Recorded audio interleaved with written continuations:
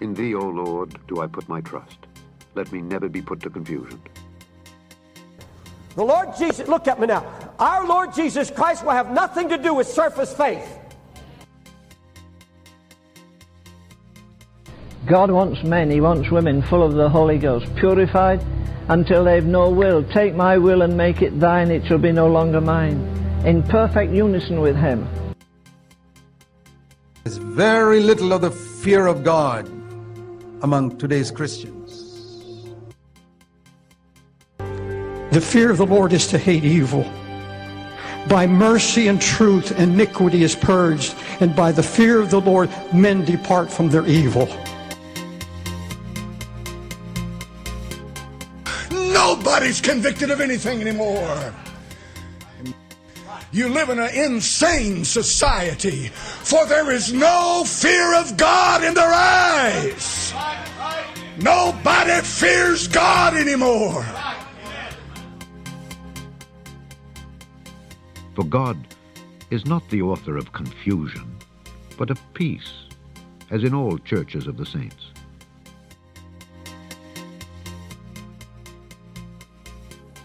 I don't ask people if they're saved anymore. Who isn't saved? From the White House to the jailhouse. I look a person in the eye and say, does Christ live in you?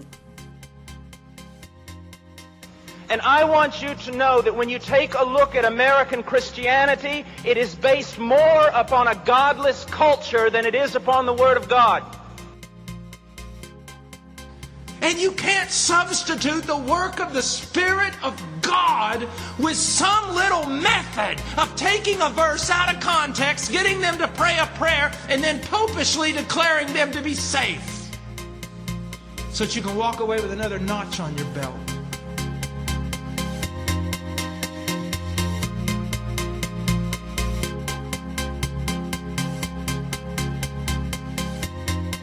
Good morning. Welcome to the Removing Confusion podcast. Tom Richardson here. A little bit of a somber note today.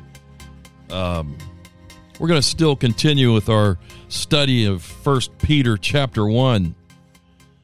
I'm not sure that this is the most popular format that I've ever come up with, but I don't care. I've gotten to the point now where I want to just do Bible teaching. I'll bring about current events as they're necessary, and I'll have my friend with me when I can, Mike Lyons, and we discuss different things. But we are going to stay a little bit more focused on the Bible, because right now, in this period of time that we live in, there's nothing, I'm going to repeat that, nothing more important than studying, understanding, learning, and drawing closer to God through His Word. I'm going to tell you right now, very few are going to get the depth that we're going to go into in your church. Churches, that's just the name of a building to me anymore. I'm still in search of that church that's going to be biblical. And I say that without, I'm not trying to be holier than thou or look at me, I've got it all figured out. I don't. But over the last year and a half, since 2020, in September of 2020, we lost a great Bible teacher and a young man. I talk about him a lot, Steve Mitchell from the Fellowship Bible Chapel, I believe they go by. We lost Russ Dizdar. He wasn't for everybody, but this man had more guts than a lot of SEALs do. And I'm not knocking SEALs, just as an analogy. This was a guy who stood up to actual life-threatening situations, and his shield was his faith. And the Lord took him home. Russ is like a big loss to those who he's rescued from human trafficking and child trafficking. Him and a few other guys worked together on that. Doug Hagman and a few others. what's that guy's? Craig Sawyer. Now he was a SEAL in the United States Navy, I believe. And these guys go out and they do stuff on the border, finding these traffickers. See, that's what we don't understand. Maybe we don't get is what comes across our southern border isn't just South Americans, Mexicans that are seeking asylum here because of the drug cartels and the evil governments that are down south.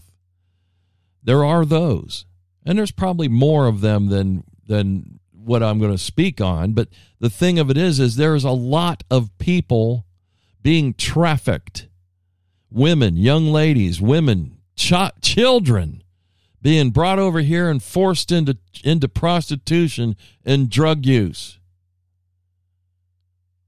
That's right. You're not going to hear about that in church. All you're going to hear about is, those evil communists that are attacking Ukraine. We didn't vote that little midget that they have for a president in Ukraine into office. Although I would imagine somewhere along the line, our fingers are in there, the United States, that is.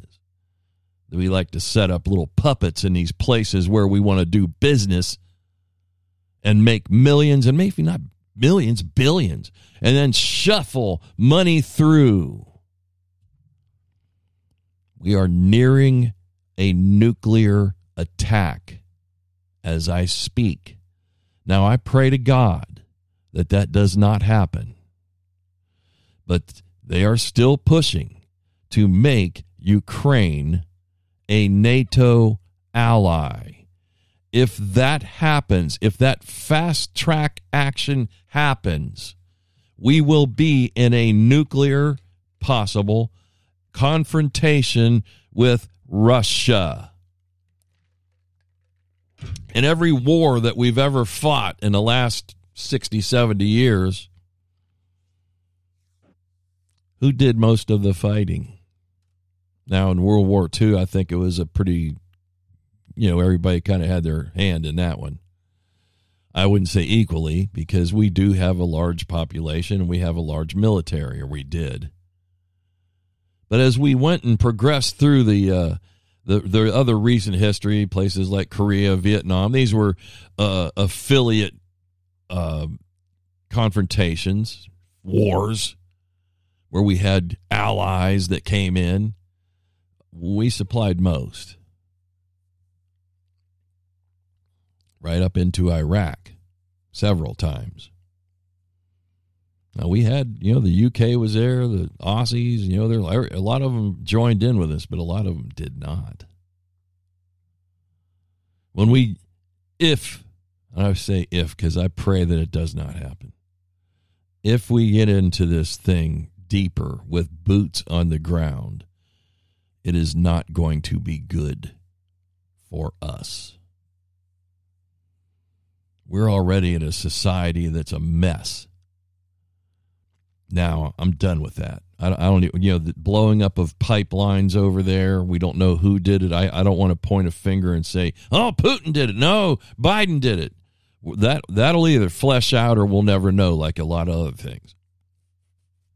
It doesn't have any bearing on where I'm at right now as far as getting into the Bible.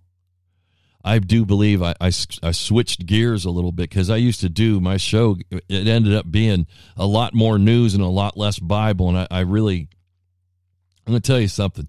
You have to be so happy and joyful and rejoice when the Holy Spirit comes over you and says, enough. Get back to what you started your podcast about. You may not get thousands of hits. I don't care. I'm not mad, folks. I'm passionate about the whole thing. But I got to tell. I'm sorry, I'm stuttering. I got to tell you. What we just talked about for the first few minutes here, and going into where we're going with 1 Peter again. We're going to be picking up, if you want to turn in your Bibles, 1 Peter chapter 1, verse 10 is where I'm going to light off. But as has become a rather, sometimes you need something to break Tom's tirades. We're going to play a song. And this is called, this is an old classic, Through It All by Andre Crouch. I may have played this before, but it's worthy of playing again.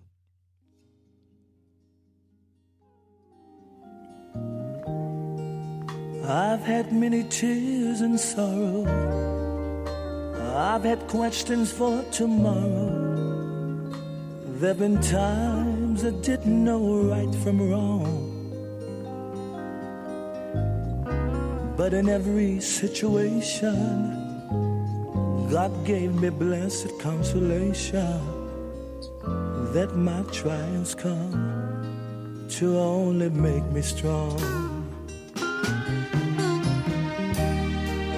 I've been a lot of places, and I've seen millions of faces, but there were times that I felt so all alone.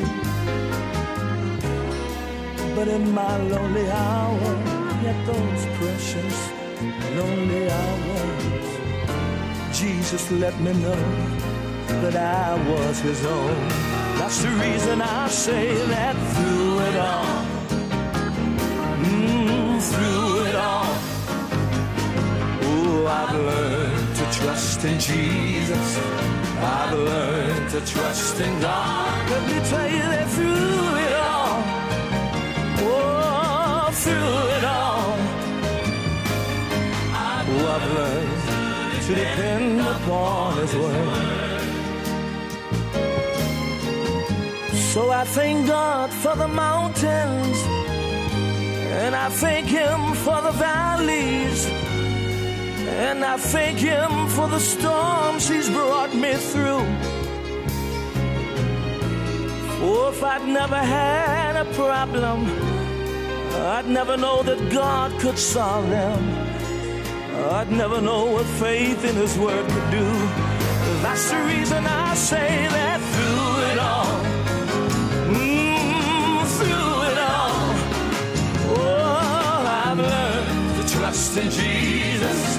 I've learned to trust in God. But let me tell you that through it all, through it all, oh, I've learned to depend upon his word. Oh, let me tell you right now that through it all, sometime through the fire, through it all, my Lord, oh, I've learned to trust in Jesus. Oh, I've learned, and I can see trust in God, that through it all, let me tell you that through it all, oh, Lord, I've learned to depend upon his word. Oh, through my sickness and pain, oh, I've learned to depend upon his word. Oh, through sorrow and shame, I've learned to depend upon his word.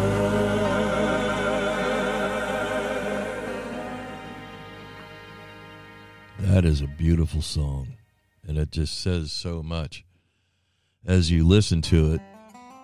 Oops, sorry about that.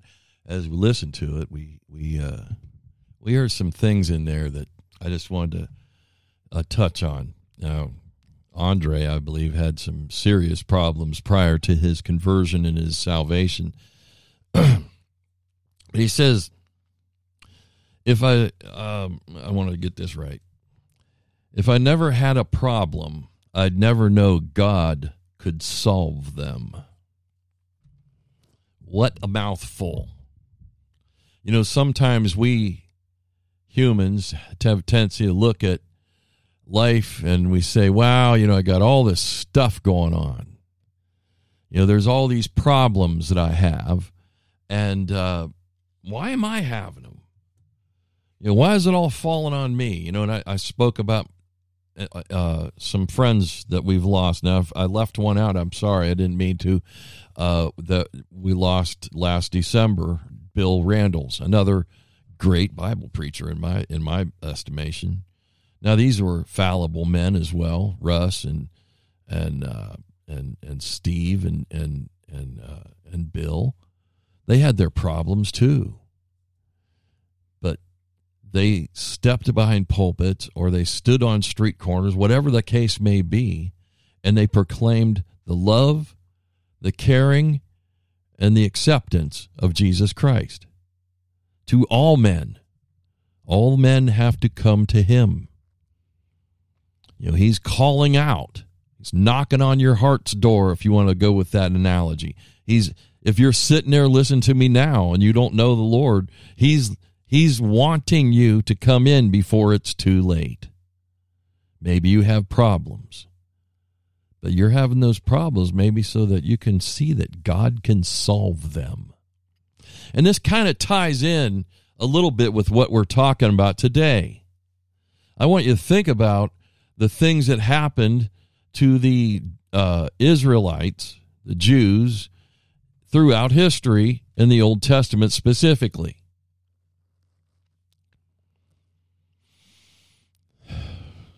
We have a lot of the same kind of issues and problems happening today with what we call presidents and prime ministers. We'll just say kings. That's what God called them. In Daniel 2:44, and in the days of these kings shall the God of heaven set up a kingdom, which shall never be destroyed, and the kingdom shall not be left to other people, but it shall break in pieces and consume all these kingdoms, and it shall stand forever. The one thing that endures forever is God's mercy, God's love, God's righteous judgment, and so forth. We can look at that in a little while later. As I prepared this, I went through and I've kind of, I don't like to use the word outline, but I've notated on paper what I find in 1 Peter chapter 1, all the way through the whole chapter. Now, to just recap real quickly, we'll just step back a couple of verses, and Peter talks about the trial of your faith being much more precious than gold that perisheth.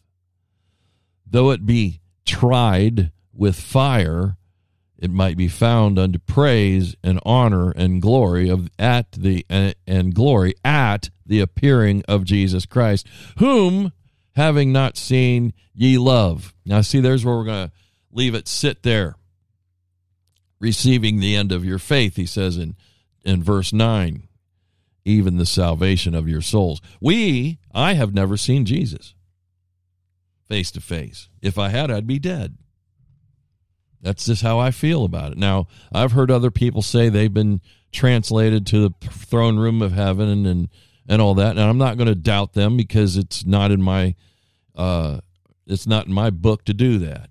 I don't know that happens in the common era of the church. But I will say this: I've had dreams or visions in the night that. My salvation message of myself, I didn't get saved in a church. Oh, my goodness, you didn't say the prayer. I just decided to follow Jesus, and I dedicated my life to him right then and there, because I'll tell you what, even if it was just a dream, I'm not what's that guy's name? Ebenezer Scrooge. Oh, it must be a bit of bad meat. No, I had some kind of a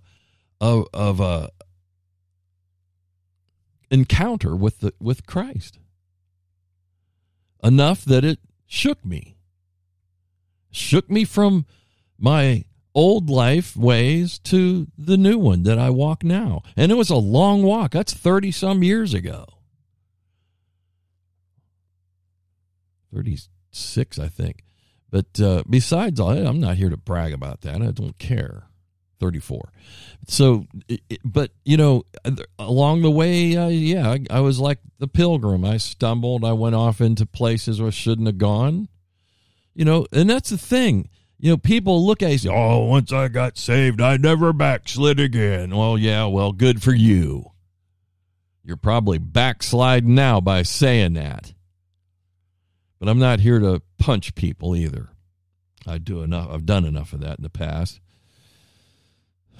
I'll tell you though, I'm deeply, deeply disturbed by the lack of biblical, straightforward, in-your-face preaching. These guys that do it, they think they're, I'm fire and brimstone, but all they're doing is making people feel bad so they can get them to the altar or the steps of the church where they can, whisper the 5-second prayer that Paul Washer talks about. You can't turn salvation into some kind of a program. Salvation is a real encounter with the living God. All right, chapter 1, 1 Peter, verse 10. After we've already talked about the salvation and fiery trial of your faith. In verse number 10, of which salvation, he spoke of from verse 9, of which salvation the prophets have inquired and searched diligently, who prophesied of the grace that should come unto you. Now, as Peter was writing this, he was writing to the church there, and but see, these things are carried forward not just to them, because a lot of people get this idea, well, that was just written to those guys back then. No, it was written to you and I.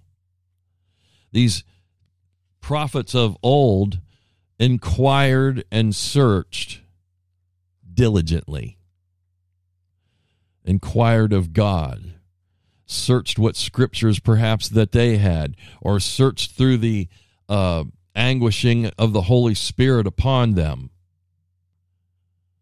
and prophesied of the grace that should come to you. What is that grace that's coming to you? It's Jesus. It's Jesus. They prophesied hundreds of years before his coming, even back as far as Genesis. And I think it's chapter 49. It says, the scepter of Judah will not be taken out of his place. Where did Jesus come from? The tribe of Judah. From that time period on, forever, that scepter, that signification of a king will never be removed. Verse 11, searching what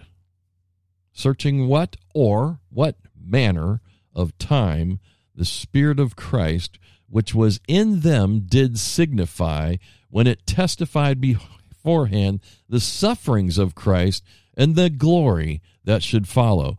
Psalm 22 is a graphic depiction of crucifixion. It shows, and it even has the words that Christ used on the cross. Why hast thou forsaken me? Not one bone was broken. When they came to break his legs, they found him already deceased. Read Psalm 22, folks. Read Isaiah 53. That's light reading as far as the crucifixion. You read the entire book of Isaiah, and you'll find over and over again the messianic theme that runs through it. Even in the Psalms, the messianic themes that run through them. These were the prophets that foretold his birth, his life, and his death. I'm trying to go through these little bits a little bit quicker than I have in the past. In verse 12, well, first of all, verse 11, he talks of the Spirit of Christ, which was in them, the prophets. The Spirit testified beforehand the suffering of Jesus, the glory that would and should and would follow. That's amazing. The glory that should follow. The sufferings of Christ and the glory that would follow. That would mean the resurrection. And then our hope in our resurrection unto him for the rest of eternity, or for the rest of earthly existence. Every human could have that resurrection, yearning, knowing that, if I die and I go into the grave, one day I'm coming out. Now, a lot of convoluted ideas about how that happens. I'm not even going there today, because we're just talking as we read through this chapter, an awesome and wonderful chapter, that if we followed some of it, this world would be a whole different place. Okay, verse 12. Unto whom it was revealed, again, the prophets, that not unto themselves. So they didn't get this revelation just so that they could narcissistically hold on to it themselves. Say, I've got the revelation and I'm not sharing it. Or I've got the revelation and it's going to profit me. Profit. These weren't prophets for profit. Most of them were killed. Just like today, if you want to be a minister, if you want to be a preacher or a teacher, you're going to have the hierarchy of denominations come after you and say, he's not qualified. They'll say things like, oh, well, he's got the ability to preach, but he doesn't have the qualifications because he didn't go to this college, that college. He doesn't hold a PhD or a THD. I don't. If you know me, you know right up front, this is me.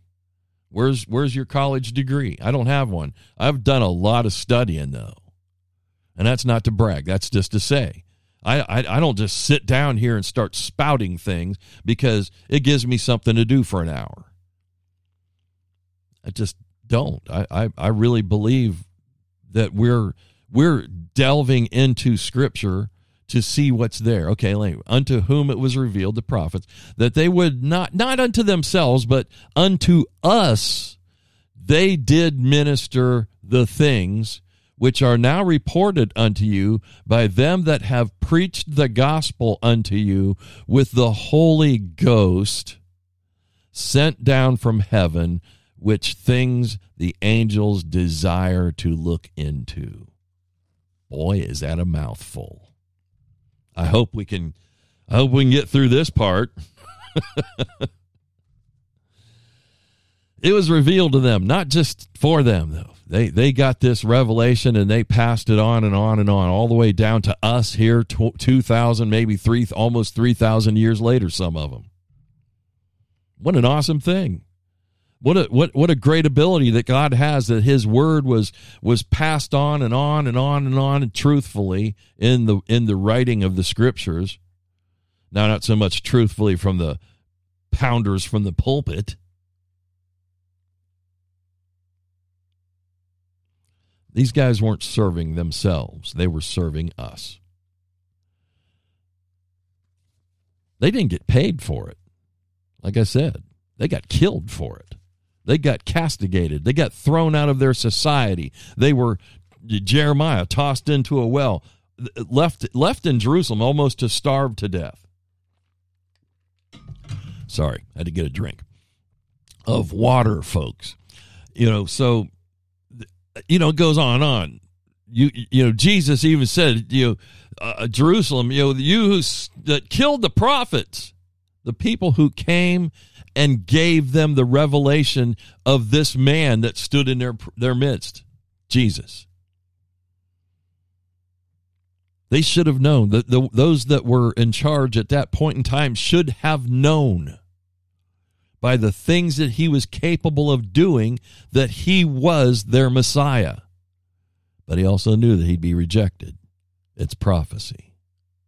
He knew that he would suffer terribly in death on a cross. It's prophecy. See, people shy and fear their way through prophecy. They ministered to us.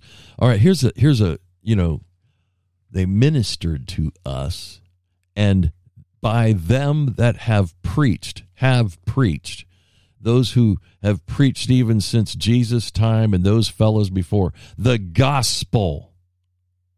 Them that have preached the gospel unto you with the Holy Ghost sent down from heaven, which things the angels desire to look into. We have been given revelations. We have been given through the prophets and through the Holy Ghost filled preachers, not the radical charismatics or charismaniacs, whatever you want to call them, but true Pentecostals who aren't afraid to say, I have the Holy Ghost in me. I know I do. I can feel it. Feel him. Sent down from heaven. He came from heaven, the Holy Ghost. And even the angels desire to look into. So we have angels perhaps looking over our shoulder saying, wow, what a revelation. Verse 13. I mean, I could go on about the Holy Ghost sent preachers. I can tell you right now, the one you're listening to, I believe in the Holy Ghost. I believe that you can't preach a good message without it. Him. Sorry, I don't mean to say it. Without him. Without his leading. I've heard a lot of messages, and I say there is no Holy Ghost in that. There may be Bible. There may be Bible verses. There may be some studying done by the guy. But when they step up to actually do the preaching, you're like, what are you talking about? He's here, he's there, he's up, down, all over the place. Or, one story after another, a couple of jokes. Let's sing a song, Just As I Am. Come on up here, blah, blah, blah. Wherefore, in verse 13, he says, wherefore gird up the loins of your mind. That's a battle word. That means, let me back up just a hair. Verse 12. Even the angels desire to see. Romans 8:9 says, not in the flesh, but in the spirit, for he dwelleth in you. That's the whole thing about the Holy Ghost. He dwells within you. Be obedient to him. He knows better than you do.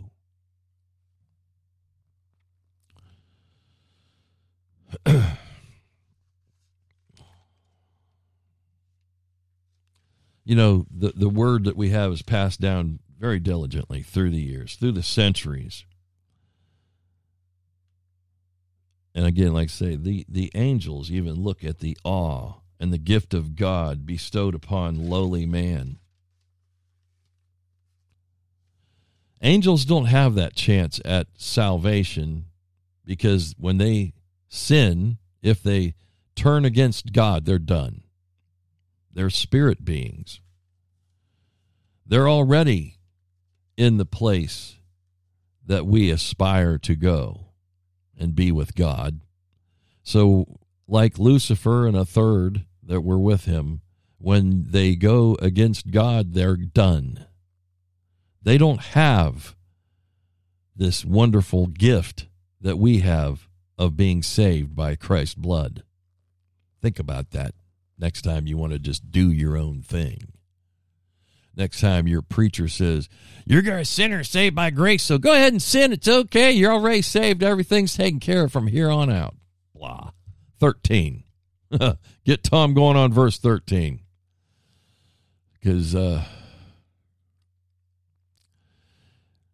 girding up your loins. Prepare for action. That's what that means. Gird up the loins of your mind. When they talked about girding up, getting ready for battle. These guys wore these robes, and you couldn't run in a robe or cassock or whatever they wanted to call that thing. Kafka. It's got a name. Now, you know what I'm talking about. You've seen all the movies. When they got ready to fight, when they got ready to go to war, they'd pull that robe up probably above their knees and they'd tie it off. They'd gird it. They'd tie it off or pull it into that rope around their waist. so that they could move, so they could run, whether it was to the battle or away from. But, here's what Peter's telling us in verse 13. Gird up the loins of your mind. Put your mind in a state ready to do battle with your enemy. Now, sometimes I think I gird up my loins of my mind and I'm ready for battle just about any moment. And that's not a good way to be either. I'm just being honest. I ain't perfect. I said ain't. See, that proves it. But I need to gird up the loins of my mind and be sober and hope to the end for the grace that is to be brought unto you at the revelation of Jesus Christ. That's verse 13, 1 Peter 1. So we need to gird up our loins, folks. Gird up the loins of your mind. We did a podcast not long back where I just called it bringing your mind captive, your thoughts captive unto Jesus, and unto the obedience of Jesus. And that goes with this, girding up your loins of your mind, getting it ready for battle. Paul says, we are to be instant, in season and out of season. 2 Timothy 4:2. Be ready to answer questions, and not be contentious about it. When you're dealing with a fellow brother or sister in Christ,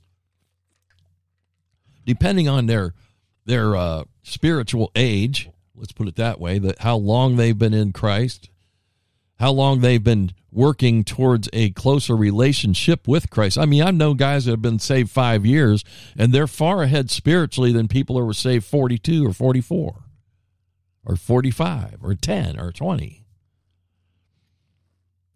It's how much you want to put into feeding the Spirit that lives within you. He is going to pull you towards certain things and push you away from others. That rock music you want to listen to? Yeah, he's going to say, no, listen to it.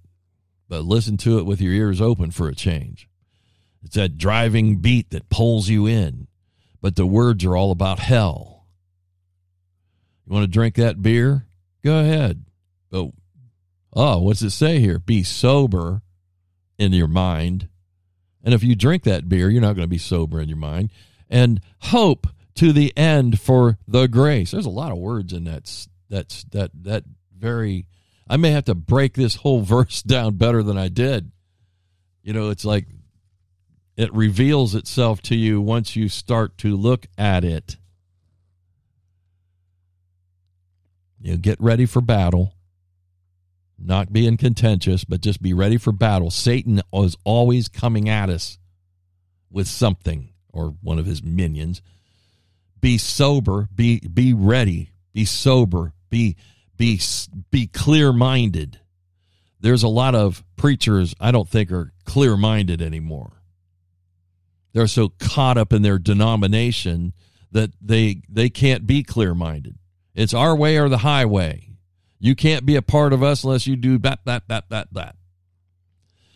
Being Holy Spirit filled, being a Christian, being saved, that's not enough. You need to get dunked.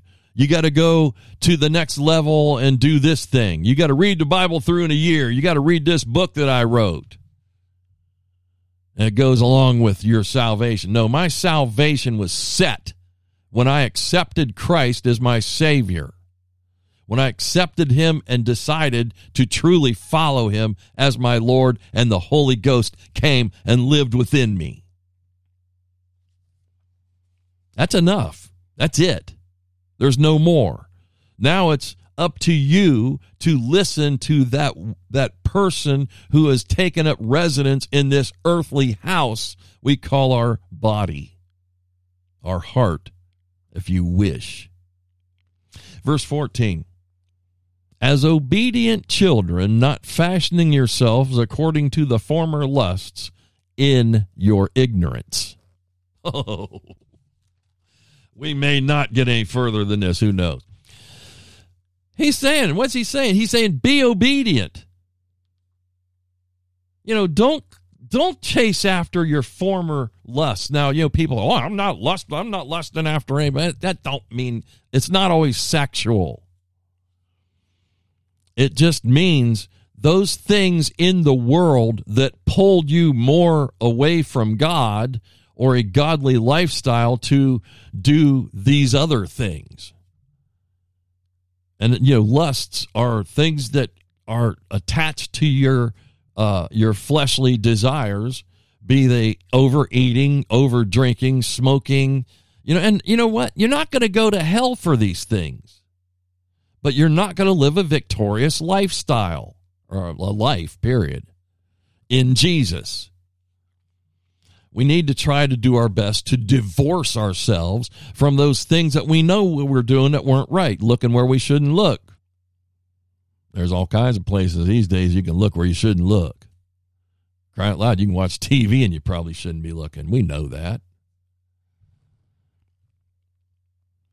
But see, in the past, he says, not fashioning yourselves according to the former lusts or the former grave desires that you had and that you did in your ignorance. You were ignorant. You had no doubt. You really didn't know any better. When you're lost, you're in the dark. You haven't seen the light yet. So therefore, you chased after all these things in the past through your ignorance to the truth of Jesus Christ. That's a lot there, right, to take in, isn't it? Be obedient children. Here's the thing. We have gone from being lost and, orphans, basically, to having a heavenly Father who cares for us. We're now his children. The God who created everything that we've ever seen, whether it's this lamp on my desk, did God directly create that lamp? No, a man made it. But God created the elements that went into it, every molecule.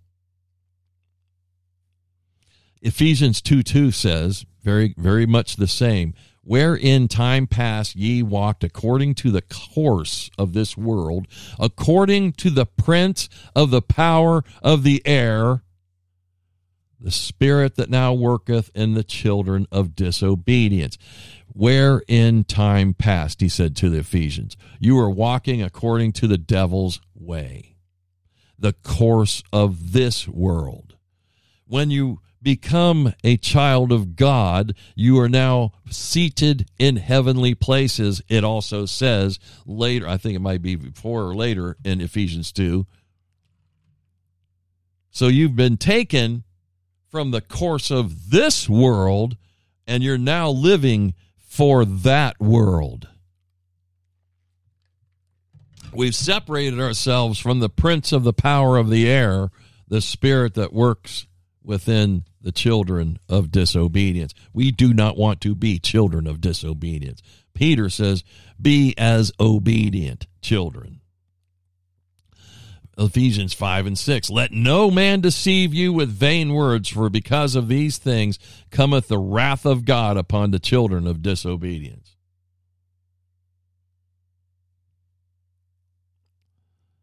Wrath of God is going to come upon those who are disobedient to God.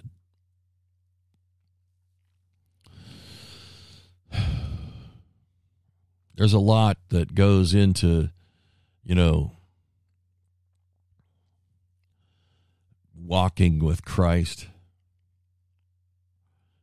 doing the best that we can. Colossians 3:5, mortify therefore your members which are upon the earth, fornication, uncleanness, inordinate affection, evil, this is one of the words that I'm not going to go into, concupiscence, covetousness, which is idolatry.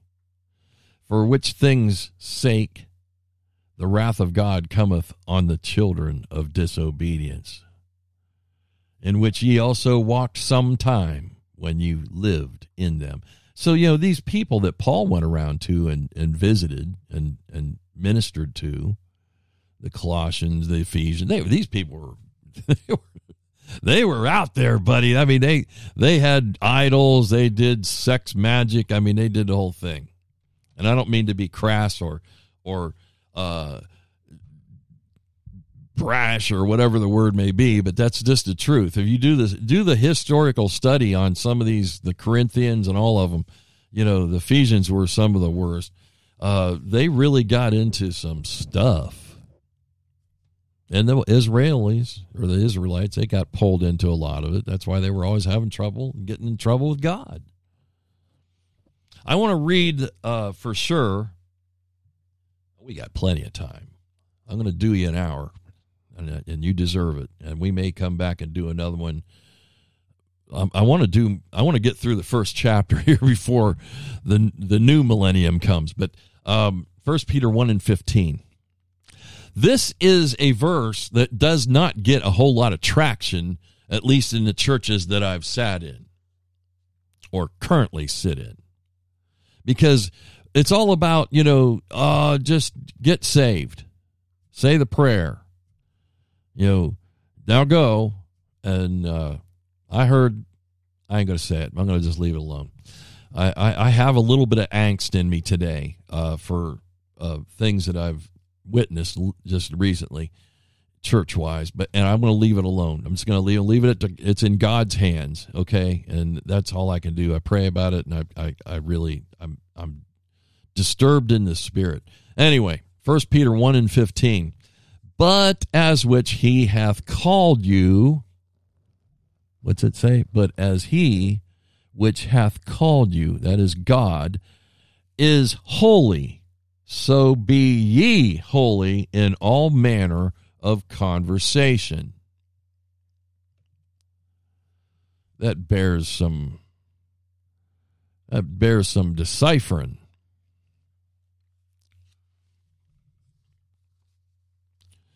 God has not called you to just go on doing the same things that you've been doing forever. I mean, Peter's made that very plain throughout this first segment of 1 Peter. God has called us to repentance and salvation. He now looks for us to uphold his holy name in every manner and matter.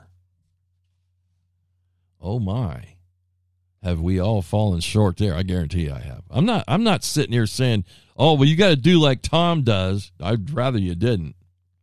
When he says conversation, we think of it as, well, I don't curse and swear when I'm talking to folks. That's not what that word really means in the Greek. It is the manner of life, your conduct, your behavior, and your deportment. Okay, figure that one out. But, let's just go with the simple stuff. The Greek word is anastrophe. But that doesn't really bear a whole lot on us, does it? It basically is just telling us, look, you are now a child of the King. You are now in the kingdom of God. You are now adopted into the family of God. The one and only true living God. There are many gods with a little g, and the Bible even speaks of them. It says that our God is the God, capital G, of gods, little g.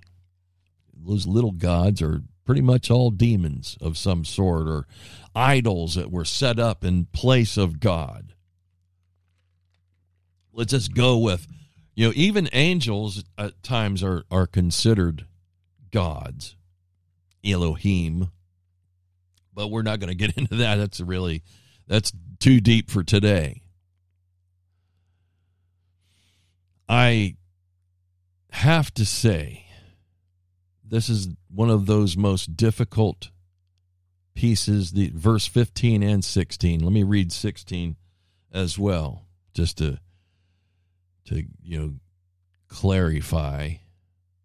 Peter puts that in here for an exclamation point, because I'll read it again. But as he which is called you is holy, God, so be ye, you and me, holy in all manner of conversation, or in everything that we do.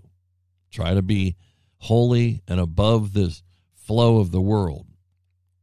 In verse 16, it says, because it is written, be ye holy, for I am holy. That's God speaking to his children in Israel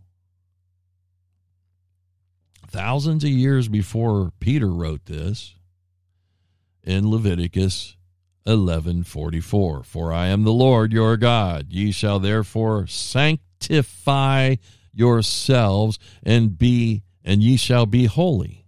For I am holy, God says. Neither shall you defile yourself with any manner of creeping thing that creepeth upon the earth. You know, they got themselves into all kinds of trouble back in the day, didn't they? Didn't they just follow after all kinds of, they would follow God and do what he told them to do and hold up his commandments, and then next thing you know, they're just floating down the river on their way to Syria, Babylon, and Rome. And I'm not trying to make light of it. Amos 3:3 says, can two walk together except they be agreed? Again, walking with God. There's a lot of things that we have to do, or we should do, in obedience to Jesus. Jesus was baptized. I keep hearing this. Jesus was baptized, therefore we should be as well. I have been baptized twice in my life, and I don't desire to do it again. I don't need to. There's one God, one faith, one baptism, it says in Ephesians. I have been baptized in water, and I have been baptized in the Holy Ghost. After that, I don't need it again. It's just like saying, well, you've been saved, but you need to get saved again. No, once you've been saved, you've been saved. Now, whether or not you hold on to your salvation, that's up to you. And how closely you wish to be in God's presence. But he that's called you is holy. So be ye holy in all manner of conversation, all manner of life, all manner of what we do. And yes, we're going to struggle with this. I'm going to jump ahead just a little bit and read this verse because it's very important. I plan to do, when we get done here, 1 Peter chapter 2, because at least that, because I'm really into this book of 1 Peter, and probably we'll roll into 2 Peter. We may be doing this for months, whatever. It's worth it, because when we do these things, I'm going to share as much other scripture as I can that fits. There's cross references that just cannot be denied. 1 Peter chapter 2 and verse 9, he tells us, but ye, he's talking to you and me. We, let's put that, but we are a chosen generation. Chosen. A royal priesthood and holy nation, a peculiar people, that you should show forth the praises of him who hath called you out of the darkness. I put the in there, I'm sorry. Out of darkness into his marvelous light. So not only, again, are you called to be holy, it's because you're chosen, a chosen generation, a royal priesthood. It says that we are kings and priests. So that makes you royal. That makes you a priest. Not a Catholic priest, of course. A holy nation. You can't be holy and live like the devil. You can't be holy and do all the things that you used to do in your former life, where he tells us not to.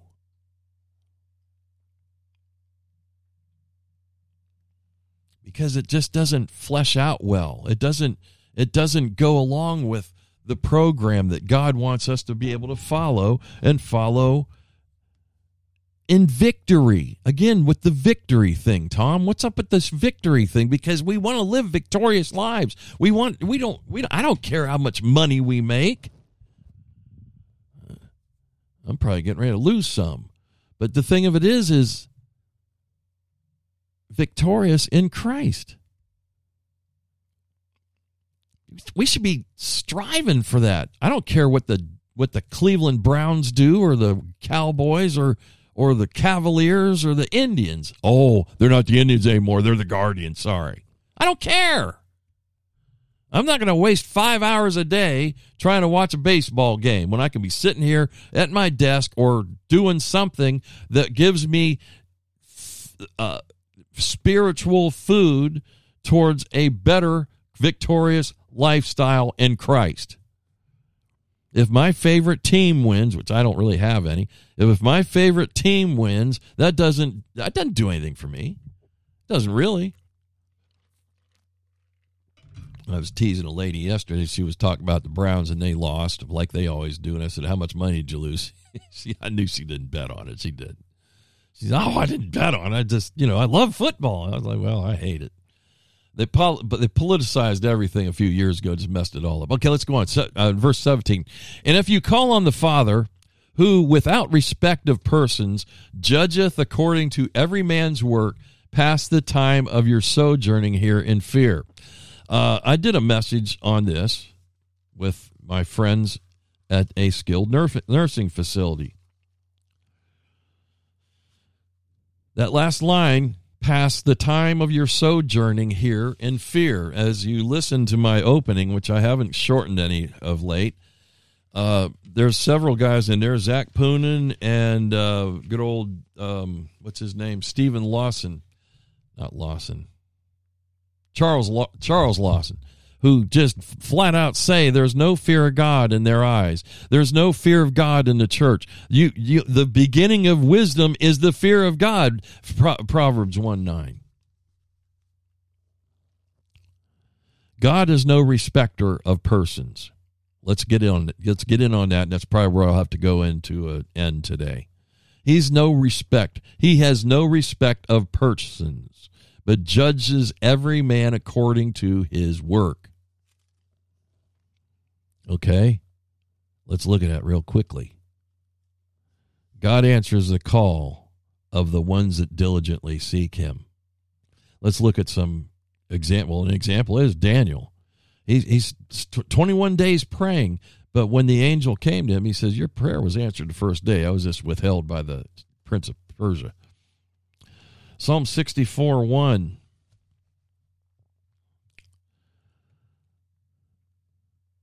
Hold on a second. I'm turning the page. I put that note in here for a reason, so I have to go to it, and I'm sorry. I was not prepared. Love me anyway.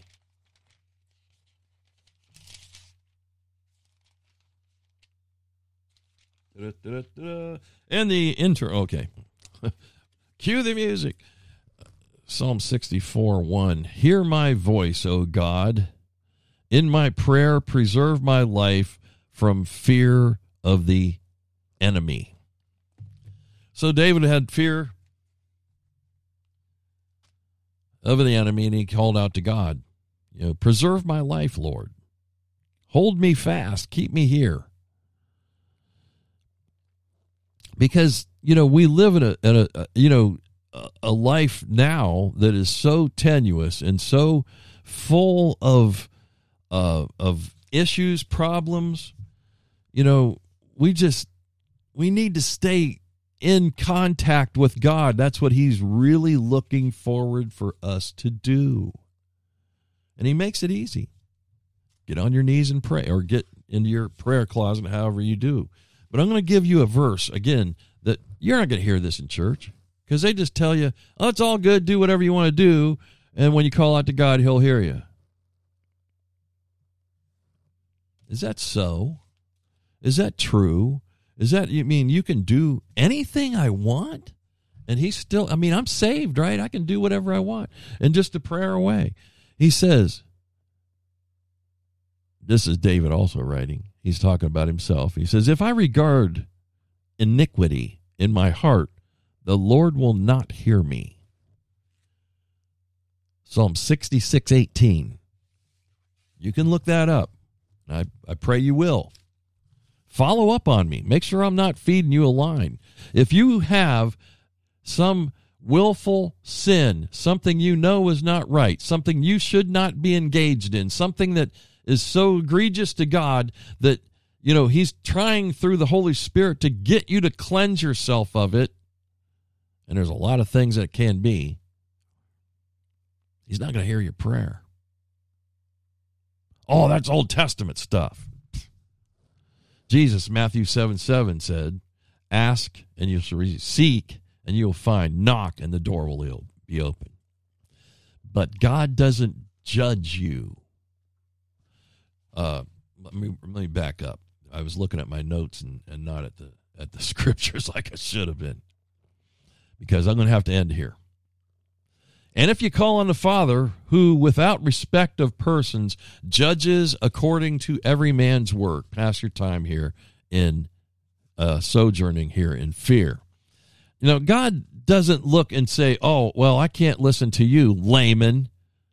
I need to hear from your pastor.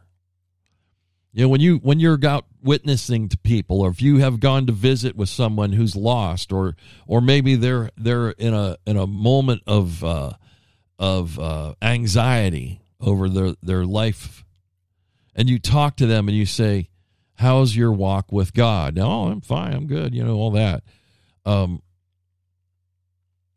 God's not up there saying, you don't have the right to ask them that.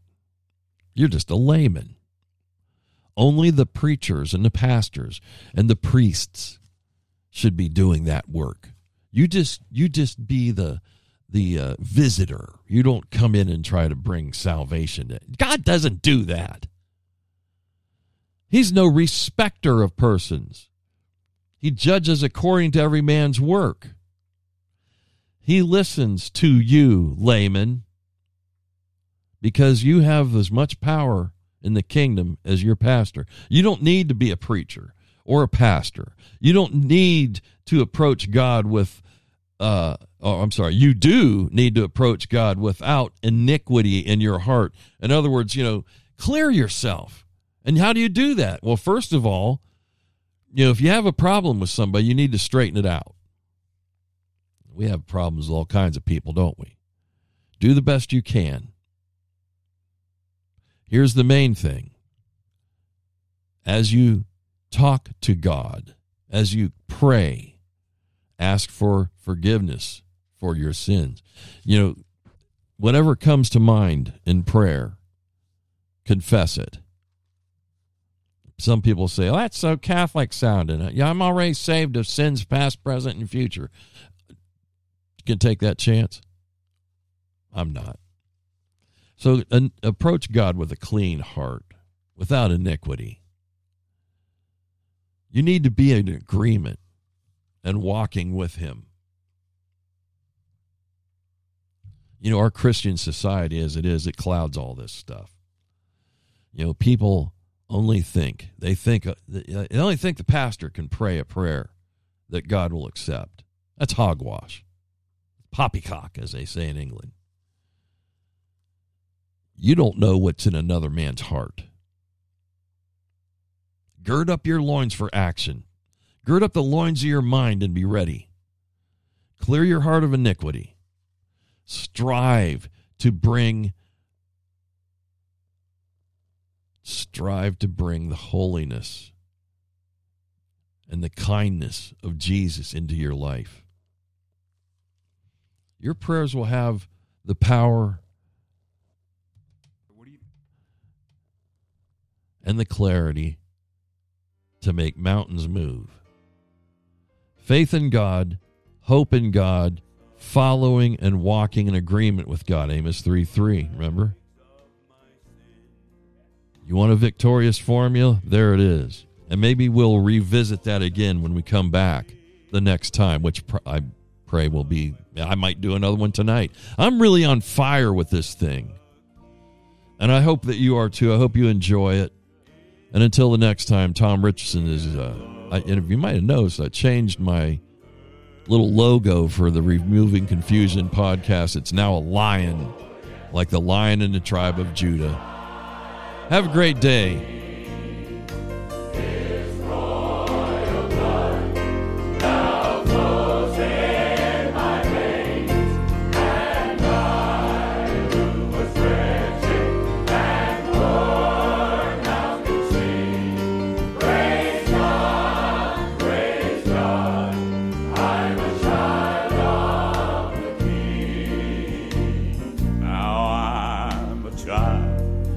With a heavenly home. Sing it now. My Holy Father, well, He's made me His own, and I'm washed by His blood, and I'm clothed in His love, and someday I'll sing with His